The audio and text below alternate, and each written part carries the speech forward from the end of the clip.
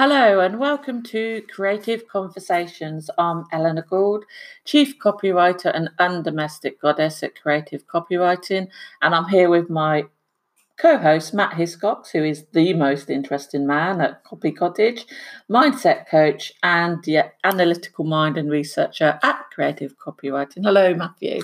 Hello there. Eleanor, you forgot I'm also the Chief Washer Upper. I also forgot that we're broadcasting from Copy Cottage with our little dog Ellie beneath our feet.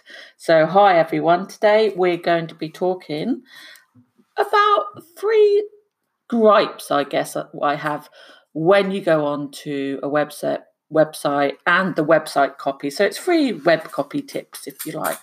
So the first thing I'd like to talk about, it's directly relevant because I was looking at a web page yesterday and it literally sucked the soul right out of me. It was so bland. It was unbelievable. Now, I totally, I'm not their target audience. It was targeted at corporate clients, and that's fine. But just because you're targeting corporate clients doesn't mean you have to be dull and boring and bland. What are your thoughts on that, Matthew? Yeah, I agree. The other thing I would say, and perhaps this is going to be another one of your points, so I don't want to jump the gun, is when I go onto a website, it can be bland, but one thing that I always puts me off straight away is if I really don't understand what they do. That's so true. Okay, but anyway, back to your... No, that's a really good point, especially in the corporate world. I have no idea. They use jargon, don't they, and technical speak. And sometimes I get that you have to go into the technical side of things, but some websites nowadays, I have no idea, and they just send me to sleep straight away. So my number one top tip sounds obvious, but don't be bland, which brings me nicely on to the next point, about pages. There's a lot of talk in the copywriting world about what an about page should or shouldn't be. And generally speaking, the advice is you shouldn't be talking about you or your company. You should be talking how you can help your clients. And that's good advice. However, that doesn't mean to say there should be nothing about you on there, because the whole point of an about page is that it's about you and about how you help. So it's nice to have a story of you or something people your ideal clients, that is, can resonate with, so they know what it's going to be like working with you. This is the essence. I'd say the about page is the essence of your website. What are your thoughts, Matt?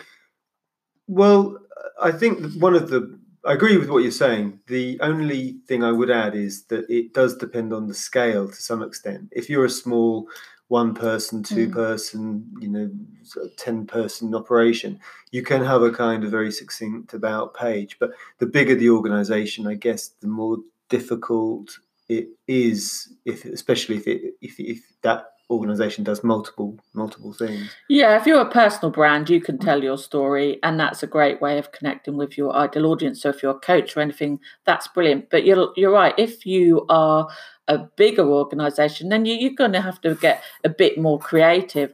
And that's why on our page, we've got about our brand values, what we are and what we aren't, because obviously it's not just me. It's not a personal brand, or that's the way we're moving going forward. And the third thing I'd like to say is that each page really on your website should have a purpose, in my opinion. So it should have a call to action or a way to contact you, and that should be as frictionless as possible. So a lot of people may not agree with this, but I really do believe there should be a reason for being, for want of a better word, for each page on your website. So what is the point in having a page that's just fluff or just there, for fancy colours and things like that, unless you're a visual creative and you're showing off your designs? I really do believe that each page should have a call to action of sorts, if that's just to contact you or sign up for a freebie or what have you. I really do believe each page should have a way to contact you or a call to action. What do you think, Matt?